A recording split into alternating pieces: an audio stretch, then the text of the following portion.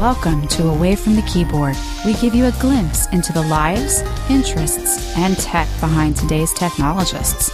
Please join our hosts, Cecil Phillip and Richie Rump, as we get away from the keyboard.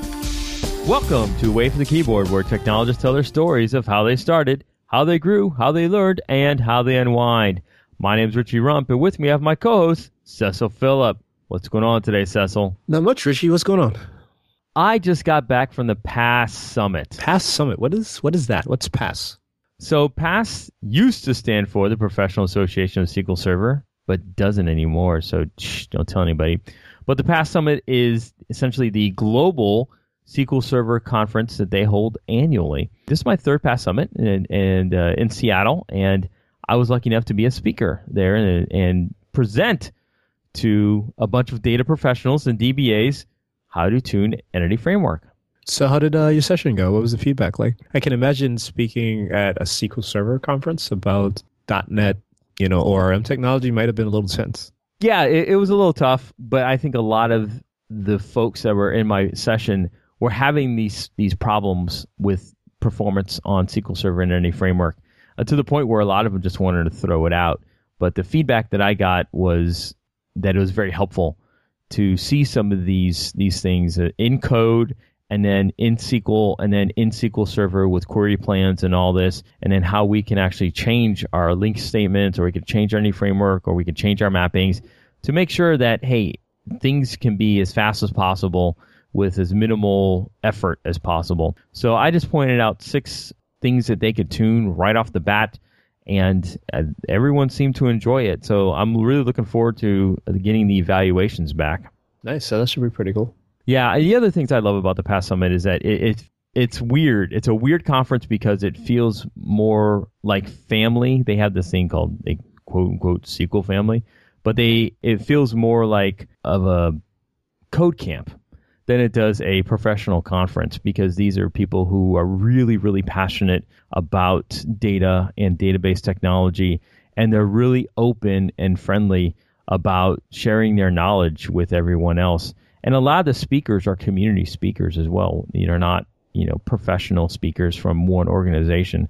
So it's a different feeling type of big conference, which would be 5,000 people large. But it has this kind of small conference feel, and it's really awesome when you kind of encounter something like that. Nice. So who are we talking to today? So today we're speaking to a Mr. David Haney. So David is the core team engineering manager at Stack Overflow. Ooh. Right? Tell me more. He practices servant leadership by solving problems and improving processes. Previously, he was the lead developer on Fanatics e-commerce platform, which hosts over 10,000 websites, including the NFL Shop, the official online shop of the NFL, and NBAstore.com, the official NBA store. I wonder if he could get me like a Bulls jersey, because that would be awesome. Man, do you even watch the Bulls? Not this year. No, not yet. Okay. Come on, dude. It's been a week, man. Come on now. Okay. I'm going to leave that alone. David is the creator of Dash, that's DACHE, an open source distributed caching framework. His spare time is spent brewing and drinking beer, playing video games, and watching movies at old school one-screen theaters with his wife. He can be found on the web at haneycodes.com or on Twitter at haneycodes. All right, let's get this party started. This episode is recording on September 29th, 2015, and now our conversation with David Haney. And now, Away from the Keyboard's feature conversation. So again, David, thank you again for coming on the show, man. One of the things I'd want you to tell our listeners is, how did you really get into this technology thing? Like, why is this exciting and why is this special to you? I think I was just sort of indoctrinated, to be honest with you. When I was like 4 years old, my dad worked for an oil and gas company in Alberta, which is where I'm from. Alberta, Canada, yay Canada, America's hat. Which, by proxy makes America Canada's pants, and Florida the blurred out bit that would be appropriate. I have a photo for this, but it's a podcast. Anyway. Send it to us. We'll tweet it out. Yeah, sounds awesome. I will. Canada's pants. It's good. Anyway, my dad worked for an oil and gas company for as long as I remember. And so growing up, there was always a computer in the house. Initially, it was this really crummy, like Apple, I don't even remember what it was, like some kind of black and white monochrome tin can looking garbage disposal type thing with a screen that's about 5 inches or, the size of the current telephone. And, it offered 2 colors, black and white, and then this sort of grayscale in between. And he let me play with it when he wasn't, doing his job, which was usually in the evenings when I happened to be home from school or whatever. So I just kind of grew up with it in the house and then started playing back in the day video games on it. So there was something called Lode Runner back on Apple way back in the day, and I played it obsessively. I have I'm all over the map. I find that people talk about OCD like it's this common and trendy thing, but I actually have legitimate diagnosed OCD, and so I just became really obsessed with Lode Runner, and I played an absolute ton of it. And then I wanted to understand why I couldn't make my own levels and like why I couldn't go further with it. So I started decompiling it and looking at the hex code, and that's when I kind of figured out whether or not I said it out loud or internally or whatever. That's clearly for me when I figured out that I was really passionate about programming, and then it just sort of continued growing up, in school, I would take the extracurricular classes that were related to computers, or I would take the typing class. The typing class was always pretty funny to me because even to this day, I type very incorrectly. I'm like a chicken pecking keyboard person. I use like 3 fingers on the left and 2 fingers on the right, but I can type 110 words per minute accurately. And so it used to drive my teachers absolutely insane because they would be like, use the home row. And I'd be like, why? I can do it. It's fine. And it's so, they never really fixed it. They never corrected my typing, which is fine with me because it still works. But long story short, grew up through it. Went to high school, did some extracurricular, learning there as well in terms of programming, and all the while kind of starting to play with, GeoCities and all those things that started to come up. Had my own homepage. Started doing website work way back in the day, $125 website, which was pretty amazing to about a 12-year-old to get paid $125. It was like 2 years of allowance all at once, basically. Between that and other things, it just more and more got involved. And then I got out of high school, and for some reason, I wasn't totally convinced that I wanted to be a programmer. And so I was faced with the option of going to university, or as you might call it, college here, but it's sort of different up in Canada for some reason, by which I mean like Canada has colleges and universities, and they aren't on the same tier. So I had the option of going to university or the option of like taking a year off, and I decided that being armed with a girlfriend at the time and having that sort of first relationship neediness, mine, not hers, to be clear, where you're just totally obsessed with each other, again, OCD, I was like, yeah, I should totally take time off. I don't need to go to school. And that was the worst damn year of my life. And I worked from 3 a.m.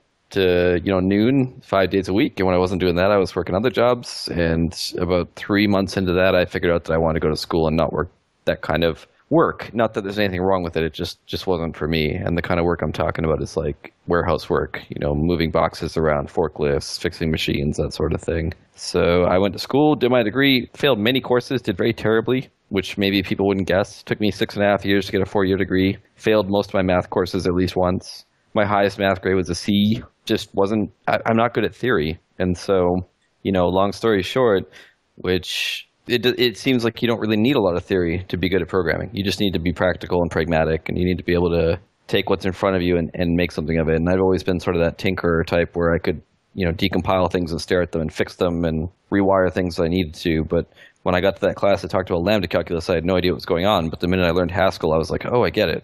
And that's just sort of been the path ever since. So you mentioned that you were from Canada. What would be interesting to talk about, I think, would be, what was your transition like going from Canada to the United States? Like, were there any difficulties for you, or was there any type of adjustments you needed to make to come over here? It was really difficult, to be honest with you, and it was really different. I wanna preface this by saying today and now it's excellent. I love being here. Very happy to be in America, especially in Florida. It's nice to be near and know folks like yourselves, as well as, have great opportunities. And that's what makes America great is you can kind of make something for yourself and be your potential, if given sufficient, starting opportunities. But basically, the big shift for me was political. I went from a place that was very culturally diverse and was very much a cultural mosaic, where there was a Vietnamese area and there was, a Japanese area, there was a East Indian area, and all of it was not a topic. Like, it was just how things were, and we would go to those areas if you wanted to have the local culture's food, or rather a representation of the home food, in Canada, or to hang out with people. And, growing up, my friend was this guy named Samir, that I never thought about in any way other than he's my pal. And then I moved to Florida in 2010, which, to be fair, maybe isn't the best first taste of living in America because it can be kind of pretty, conservative and whatnot. Just a complete political opposite shift. Just the first time I really saw racism, the first time I really saw a lot of, what happens when you don't have a socialist healthcare system. Not that we want to be a political podcast here. And that was a really big shock for me. People perceiving things like healthcare as not a basic human right, but a privilege that you have to earn was mind-boggling and very, very frustrating for me. When I came down, the other thing was visas. America has a very strict immigration policy, even if you're Canadian, which is basically America's buddy up north or the 50 whatever state. I don't know my geography. 48th state, 52nd state, 51, 51st state. Totally didn't need help with that at all. It's really hard to get a job and move here. At first, I was on what's called a TN visa, and I was a systems analyst, and so that's considered like a lot of business requirement translation and not a lot of coding, which wasn't what I wanted to be doing. I also took a fair pay cut to come down here, and TN is very rigid. It's a visa that doesn't have immigrant intent, which means that if you lose your job, you basically leave the country within 10 days notice. And back then, I think it was 3 days notice. And you can't change jobs on a TN technically and all this other craziness. And then eventually, long story short, I found another opportunity, which was willing to offer me an H-1B visa, and then the path from that to green card can be years. I've got a lot of friends here. A buddy comes to mind named Faninder, who is still waiting for his green card despite having applied for it like 4 years ago. So that can be a really challenging thing because he's locked down to one particular job, and if he leaves this company, then his green card is canceled because it's through work authorization that he's entitled to it. And then I got married and got a green card through marriage, which turns out to be a lot simpler. Of course, you need to have a real marriage, which I do, as opposed to a sham marriage, because they interview you quite strictly for that. So the big things were political, socioeconomic changes. One really positive thing's been the weather. I went from one place that was 9 months of winter to a place that's 9 months of summer, which has been totally awesome and really good for my skin because I just had dried skin all the time up there, and down here it's humid all the time. Yeah. So just to correct you, we have 11 and a half months of summer. Oh, perfect. But wait, you're in Jacksonville, right? Yeah. So I'm sorry, that's Miami. Miami, we only have 2 weeks of winter. You guys are a little bit different because you're southern Georgia, essentially. Yeah, basically. We're like Georgia's pants or something. Georgia's our hat. But, it's just like, it starts in November. November is when it starts to get a little chilly, and then it lasts till about March or February, at best, and then it's nice out again. Of course, nice is relative. Coming from minus 40 weather, anything above 45 is pretty nice to me. But people here will, I laugh when I see them walking down the street in a parka and it's like 68 outside. But, yeah, that's me, by the way. You could laugh all you like. That is so totally me. 68, jacket time. It's all relative, right? And, relativity is a big part of how the brain works. People like patterns and they get used to things and they get comfortable. And so if you're used to only that, that's cold, especially when 80 is kind of the norm or whatever, for sure. Yeah, so I just got back from Chicago last week, and I was totally wearing a jacket the entire time. And it was about 80, maybe a little bit less, but I totally wore a jacket. Was it to look stylish, or was it, No, it's because I was cold. I mean, nice. That's why I wear a jacket, right? I wear a jacket because I'm cold. Nice. Yeah, it's beautiful weather. It's the big thing's been cost of living changes. Socialism, in my opinion, is great, honestly, but it also comes with taxes, and taxes mean that you take home less money and you give a little more to the government. But man, does the dollar go far here for what it's worth. No state taxes either. Yeah, no state taxes. I can get a beer down the street for literally $2.50. In my hand, drinking it. And in Canada, finding a beer for less than $6 was a steal. Whoa. So it just, and a 12-pack up there is $30. So the 12-pack here is times $10. So it's, if you're into alcohol, which I happen to enjoy various libations of the alcoholic nature, then, but not to excess. And please, kids, don't become alcoholics. That wouldn't be a good moral of this story. Right. But do not drink and code. Yeah. Drink and code, but everything in moderation. Don't just drink and code. Don't just drink, especially, and don't just code, because that'll mess your work life up quite a bit. But yeah, that's, it's cool. It's cool to see the differences. It took me a long time to get used to it. It's kind of a who moved the cheese thing, if you've ever read that really terrible book. When you basically up and sell everything you own and move to America, you really find yourself in the middle of something you completely don't understand and you can't relate to, and you have nothing to compare it to, and it's just totally new and different. And by that nature, it's very intimidating and scary, and I'm glad I stuck it out. I had a bit of a meltdown initially, and then things got a lot better. And today I really love living here. So it's great. I think for me, moving to the United States, one of my biggest barriers for me was probably the language barrier. So we speak English, or our version of English. Yeah, not really, but it's Southern drawl.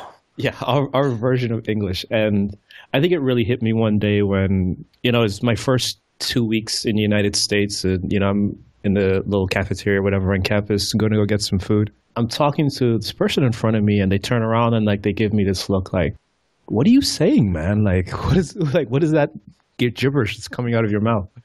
And in my head, I'm completely speaking perfectly clear English. I'm like, what is wrong with this person?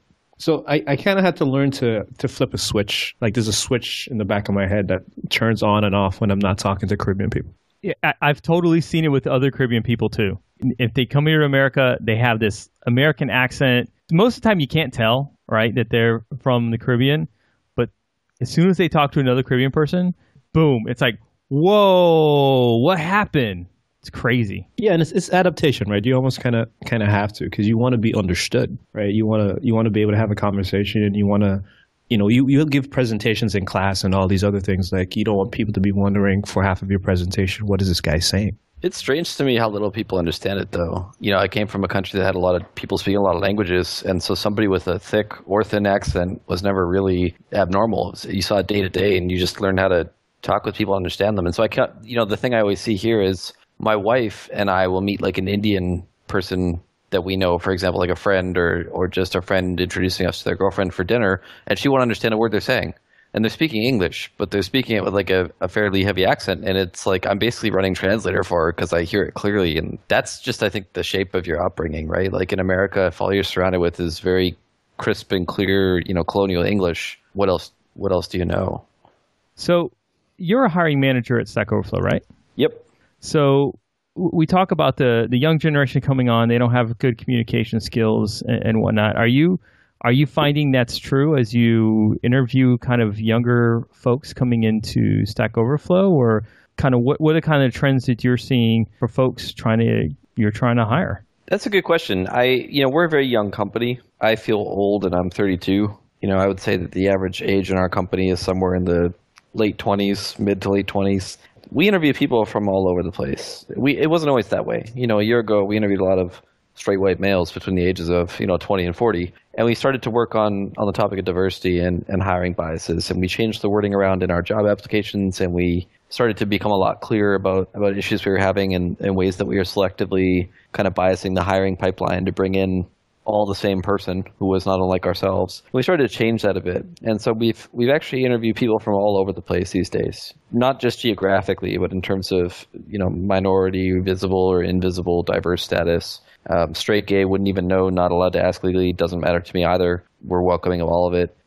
I don't know that we see anybody who's lacking in skills all that often. Now, having said that, last I checked, we only hire 0.4% of the people that send us a resume. So your odds are about 1 in 250 if you shoot one in, which is pretty mind-blowing to me. But we're also in this sort of special state where we're kind of, I really hate the term rock stars, but we're sort of famous in the field. Every developer ever used Stack Overflow. We as developers of Stack Overflow use Stack Overflow as well. And so people are very much, not all people, but there's a large group of people that are pining to work here, and they will, apply. And so we don't have to do a lot of outreach. They come to us. And most of them are pretty decent. Some of them are exceptional and end up getting hired. But I find that what we often see is a lot of people that are very ambitious. We interview people that and that you would never guess if you were kind of playing the traditional hiring game. You'd look at their resume and you'd chuck them out. One thing that we're really proud of is not being credentialist. We're not worried about experience. And a good example of that is somebody we hired in the last year named Roberta, who works out of Brazil. Probably the smartest developer I've ever met. Way smarter than me. Only been doing professional development for about a year. Prior to that was in post-secondary education. But there's a lot of companies that she even talked about applying to that basically either disqualified her for being a woman unless she couldn't know much, sort of formally or informally, honestly, or just didn't give her the time of day because she didn't have the minimum 5 years experience in whatever the latest and greatest is. But the thing is, she can learn it in 2 weeks when it takes me 3 months. And so it doesn't matter. We see a lot of everything. Best way I can describe it. We see a good sampling of of what's out there in the field, but we also don't know what we don't know. So if there's a group that feels unable to apply because they feel like we're not welcoming and open, that could both be a very real problem and one we're not fully aware of yet, and that would be bad. So I can't tell you for sure if we get a true representation of the IT field, but we do see a lot of interesting people come in, some with really cool pet projects and side things, and some with lots of work experience that's very relevant to everything in between. That's something that Cecil and I have talked about quite often since we're two minority guys. In fact, I think the last time we recorded, Cecil, we were going over a conference and we were just checking out kind of, hey, what's everyone's from? And pretty much it was white male, white male, white male, white male. It was one of those, and we're like, oh, okay, well that's interesting. We're the people that look like me. And that's, as I go to conferences all over the country and things like that, that's the one thing I look out for, is like, who are the people that look like me? They don't have the same upbringing that I have, because I think I'm pretty American, Caucasian American upbringing, but I still don't look Caucasian American. Right. And, it's one of those things where I think diversity really breeds new ideas. It brings new thought. It brings an understanding of how each and every one of us was brought up, and how can I say this? How we get out there, and there's all this kind of contention amongst one another, right? Because we only see our way. We don't see everybody else's way of thought. And I think that's kind of one of the great things diversity brings, is I could see it from your perspective. I may not agree with it, but I'm not going to come to fisticuffs because I understand where you come from. Exactly. And there's actually studies that have been done that effectively show that diverse teams build better products and build better things and have better perspectives and are a lot more immune to the concept of groupthink, because people have different upbringings and different opinions, and they'll come at it from different angles, and that's really valuable. I mean, it's a hard problem. It's not one that I pretend to be an expert on. It's certainly not one that I always get right. I don't know, how much people know of my blog, but it's sort of popular. It gets like 6 or 7 or sometimes 10,000 readers a month, which is pretty awesome. 2 weeks ago, we put a diversity page. We published a diversity page on Stack Overflow in an effort to kind of showcase that we were aware of the issues and we wanted to be better at diversity, basically. But we unfortunately did it in a way that made people feel really uncomfortable, and it was a little too, corporate-y. It was a little too scary to talk about for a lot of people, and it was just not really representative of what we truly are internally. And I don't necessarily mean that by demographic. I just mean that by attitude. It didn't have the attitude that Stack Overflow has, which tends to be this really punchy, informal, honest kind of thing that I really enjoy. It's a very corporate page, and if you hit my blog, you can see it. And it just totally blew up in my face, which was kind of funny. Somebody at work who felt they weren't able to bring it up to the company ended up bringing it up on their own blog in a post, and I read the post, and then initially I was really pissed off, but then came to realize that it wasn't at all about me. It was just about how they felt and their, experiences, kind of like you said, their experiences growing up that made them unique, and they just felt that we were kind of doing the wrong thing with it. And I came to agree with that, and we tore it down. It's a really hard problem, and it can feel like it's unsolvable because it takes years and not days to change these things. It's sort of societal perceptions and history, and the mind is really good at wanting instant gratification. So if I'm going to set out to solve diversity, how come it's not fixed a week from now? And then you eventually become sort of disheartened. It's like going to the gym and not seeing the mad gains in 2 weeks.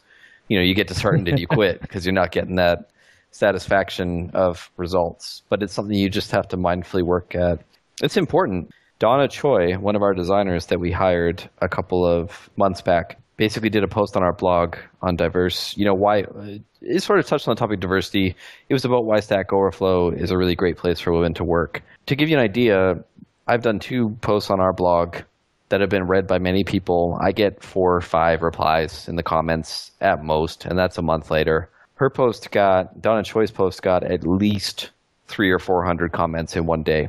And most of them were really negative and absolutely obscene. Some of them were just absolutely obscene and rude and insulting and even arguably threatening. And it was so insanely bad that we had to basically disable comments for the post. And that made me really sad because it's clearly indicative of an unwelcoming culture that we have in IT.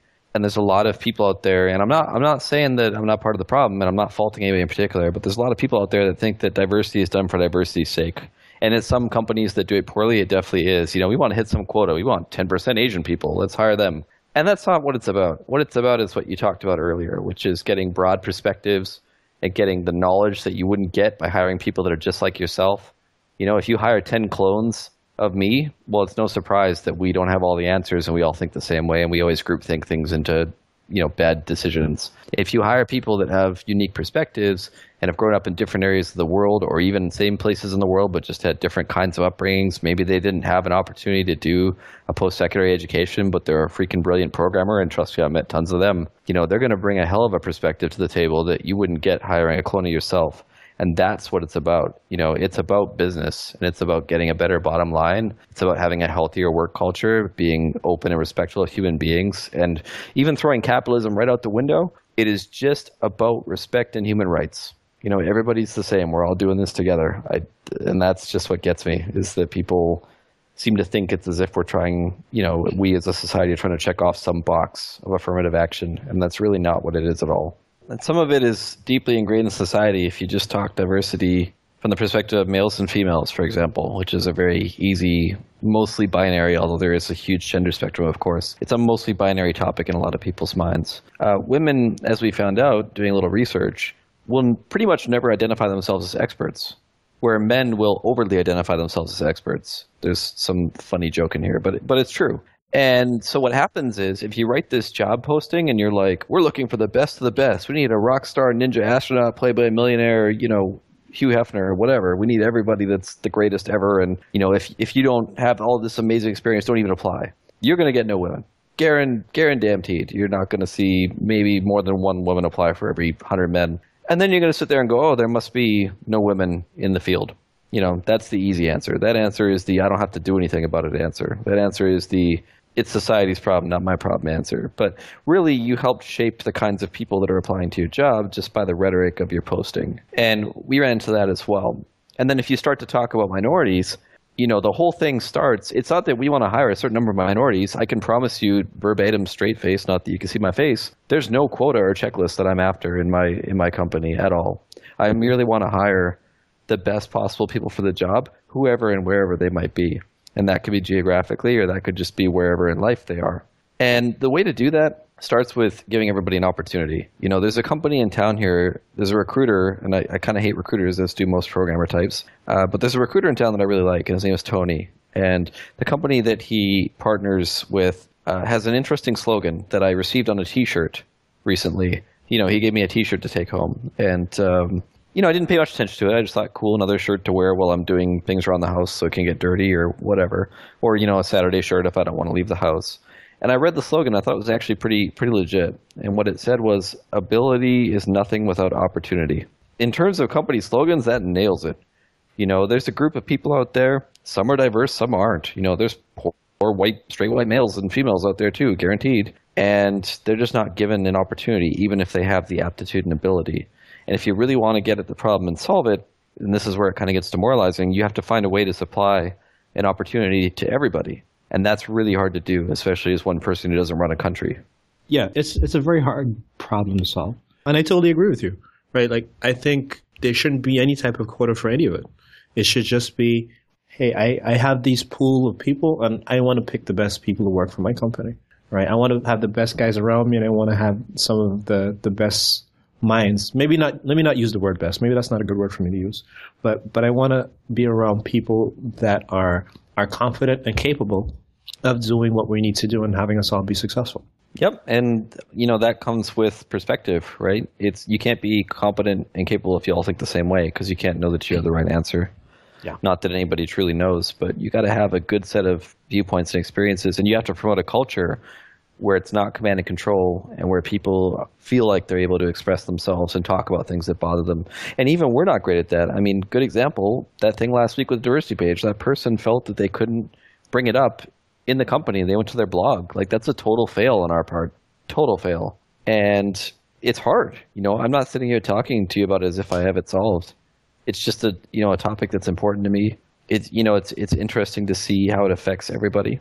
it's really easy to be in the situation of success and be like, oh, those other people just aren't trying hard enough. But you can't possibly know other people's stories, and you can be damn sure they didn't get the opportunities you got a lot of the time. And that's a problem to me as well. Yeah, definitely. So I know we kind of went down like this little serious tangent in the conversation. But one thing I want to make sure that we do get a chance to talk about before we get off is, I know you said that you have been brewing at home, right? Like you got a little brewery set up at home. Like, you want to talk about that for a little bit?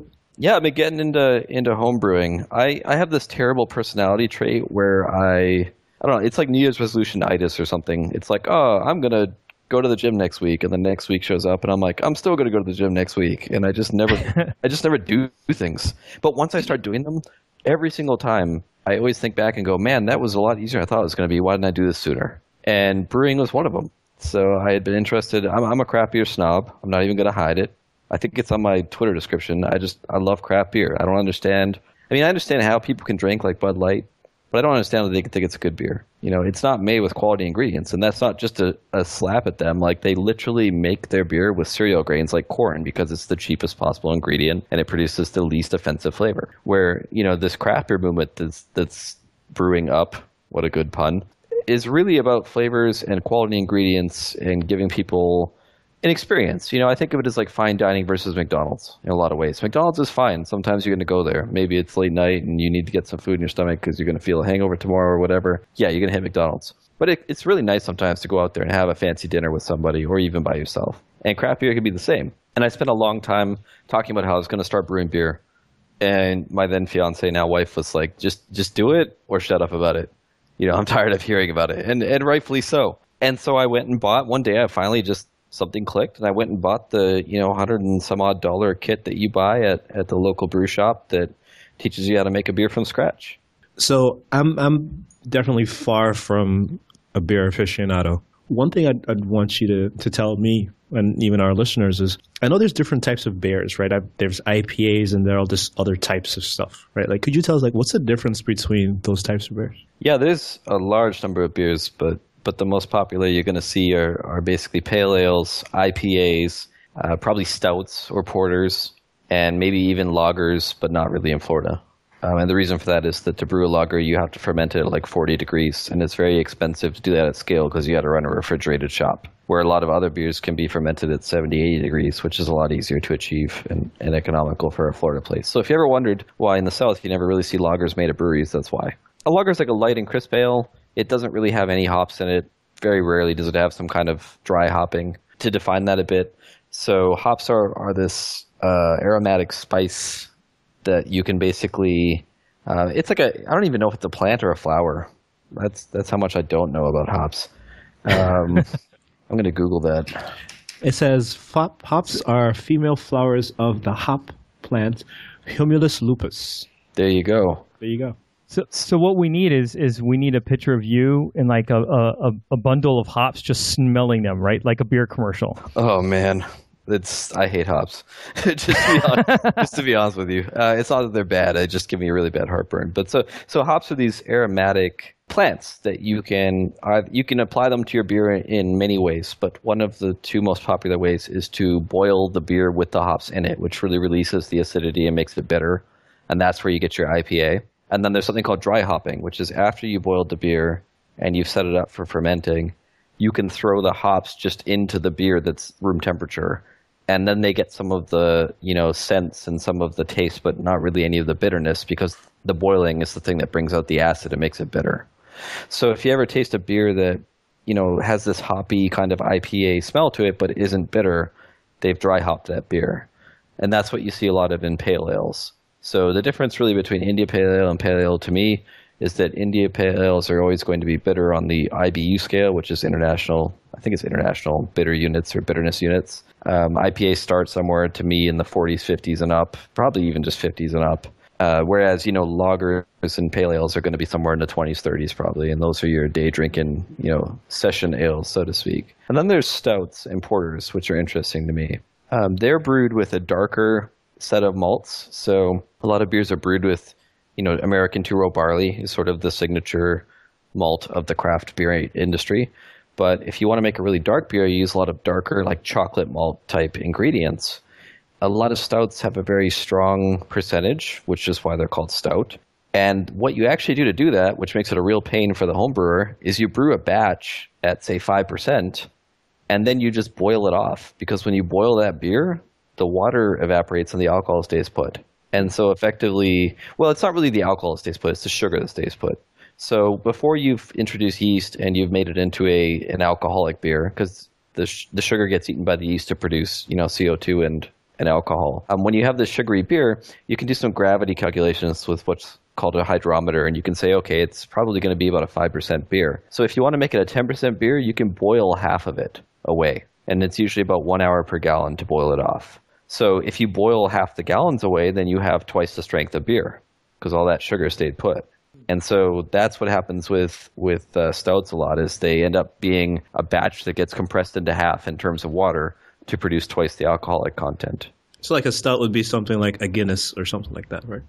Yeah, Guinness doesn't really do a high alcohol stout for sure. So you can get a Guinness, and I think it's like 5 point something or maybe 6. But there's also stouts at like local breweries here that are 10 or 11%. And that's almost always where they've boiled off a bunch of it to sort of concentrate the sugar so that the alcohol to water ratio is much higher. So do you brew different types of beers yourself, or do you have like one signature recipe that you usually do? I just experiment with it. Brewing to me is a passion that lines up really well with the programmer personality, not to stereotype all programmers, but I find that a lot of programmers are very methodical and calculated and tend to like numbers and logic and equations and things that add up well. And brewing is basically just a mad science chemist lab. Like, it's almost like Breaking Bad without all the cool stuff and murder. Or hazmat suits. Nice. But man, it's crazy. It's like, it's a really thorough, interesting hobby to me, and it kind of quenches, especially as I've entered management. I've been brewing more. I've been a manager since February of this year, and I was a developer all the way up to that in my career, of course. And I've really started to pick up brewing more because it quenches that need to do something logical in a way. Because brewing is all about timing. Like, you basically write out a timeline and what you add and exactly the amount you add and when. You calculate the amount of water you're going to use down to the milliliter. You calculate the hops you're going to use down to what's called AAU, or alpha acid unit. You calculate everything about it, and then you kind of do this thing with siphons where you move all the beer around, because picking up a 10-gallon pail of water is not, it's not easy. So you just move it with a siphon. You just make sure it's higher than the next thing, and you siphon it over. And then it starts to look like the Breaking Bad lab, where you've got all of these liquids flowing through tubes, between vats and everything else. I brew anything and everything that I can try and that I think I can pull off. I've screwed up a ton of beers, and I don't think that there's a home brewer alive who will not admit to that. It's just really hard to do right. When you boil, and everything up to the boil doesn't have to be sanitized, but everything that touches your beer after you cool it off from boiling has to be completely sanitized. And so, brewing, as the saying goes, is 90% cleaning and 10% fun. And so I've brewed to date a couple of pale ales that turned out really poorly. They were supposed to be apricot, and with one I used real apricot, and it just kind of it separated like oil and water. So as I siphoned the beer out to bottles, half the bottles tasted like beer and the other half tasted like sour apricot. So it was terrible. And I mean, it's hours and hours of work. It's probably to brew, from scratch. I do all grain these days, but you start with extract. It's the difference between instant coffee and grinding your own beans. That, both are a good product. It's just a preference, like Coke and Pepsi, which one you do. And to me, all grain is a more true beer because I was the one that created the extract. So I've been doing all grain. It's about 5 hours of work on one day and then 2 hours on another day to bottle it. So when you spend 7 hours and your beer tastes like sour apricot, you get pretty mad. Yeah. And I did a Christmas beer that ended up being really good. It was a brown ale that had, what did it have? It had wood chips in it that were aged in Jim Beam 8-year bourbon. It had vanilla, nutmeg, and cinnamon. And it was actual legit vanilla bean. And that turned out freaking awesome. I sent those all over the place. Not by mail, because that would be illegal. I totally manually drove them over there, dropped them off. And didn't mail them via the USPS to anybody anywhere else. Not at all. Coincidentally, if you'd like me to, quote-unquote, drive some beers over to you this Christmas, just let me know. But that one turned out good. My first beer was just the basic kit beer that everybody does that turned out okay. The big thing that people screw up is sanitizing, because if you don't, you get all these terrible tastes because of bacteria. And fermenting. If you don't ferment, like I was talking about how you have to ferment lagers at 40 degrees, if you ferment a beer at about 80 degrees or above, which is really easy to do in the summer, and I'm sure even easier to do in Miami, Fort Lauderdale area, it's going to taste like basically vodka and rubbing alcohol. And that's what's called fusel alcohols is what those are called, and they're terrible. We'd like to thank David for being a guest on the show. It was definitely a pleasure speaking with him. Remember to tell your friends about the show and leave a comment on the website at awayfromthekeyboard.com or on Twitter at AFTK Podcast. You could also follow me at Cecil Phillip and Richie at Jarris. That's JORRISS. You can subscribe to the show via the website or on iTunes. And if you really want to know what makes us tick, sign up to our newsletter where you get extra episodes and behind-the-scenes access to Away from the Keyboard. Next on Away from the Keyboard, we'll have Michael and Slava, founders of Rethink DB. We'll see you next week.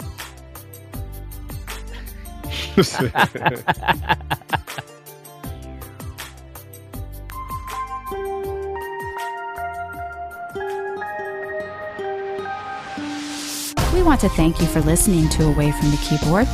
As a reminder, we will have new episodes each and every week.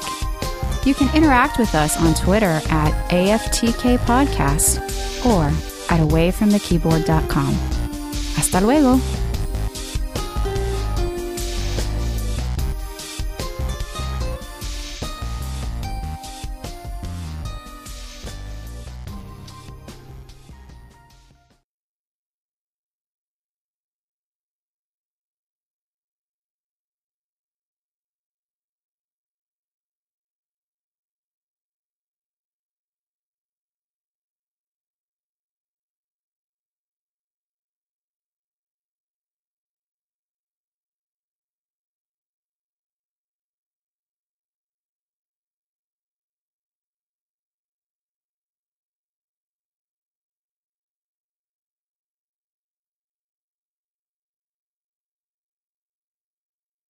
I'm making this into a political podcast.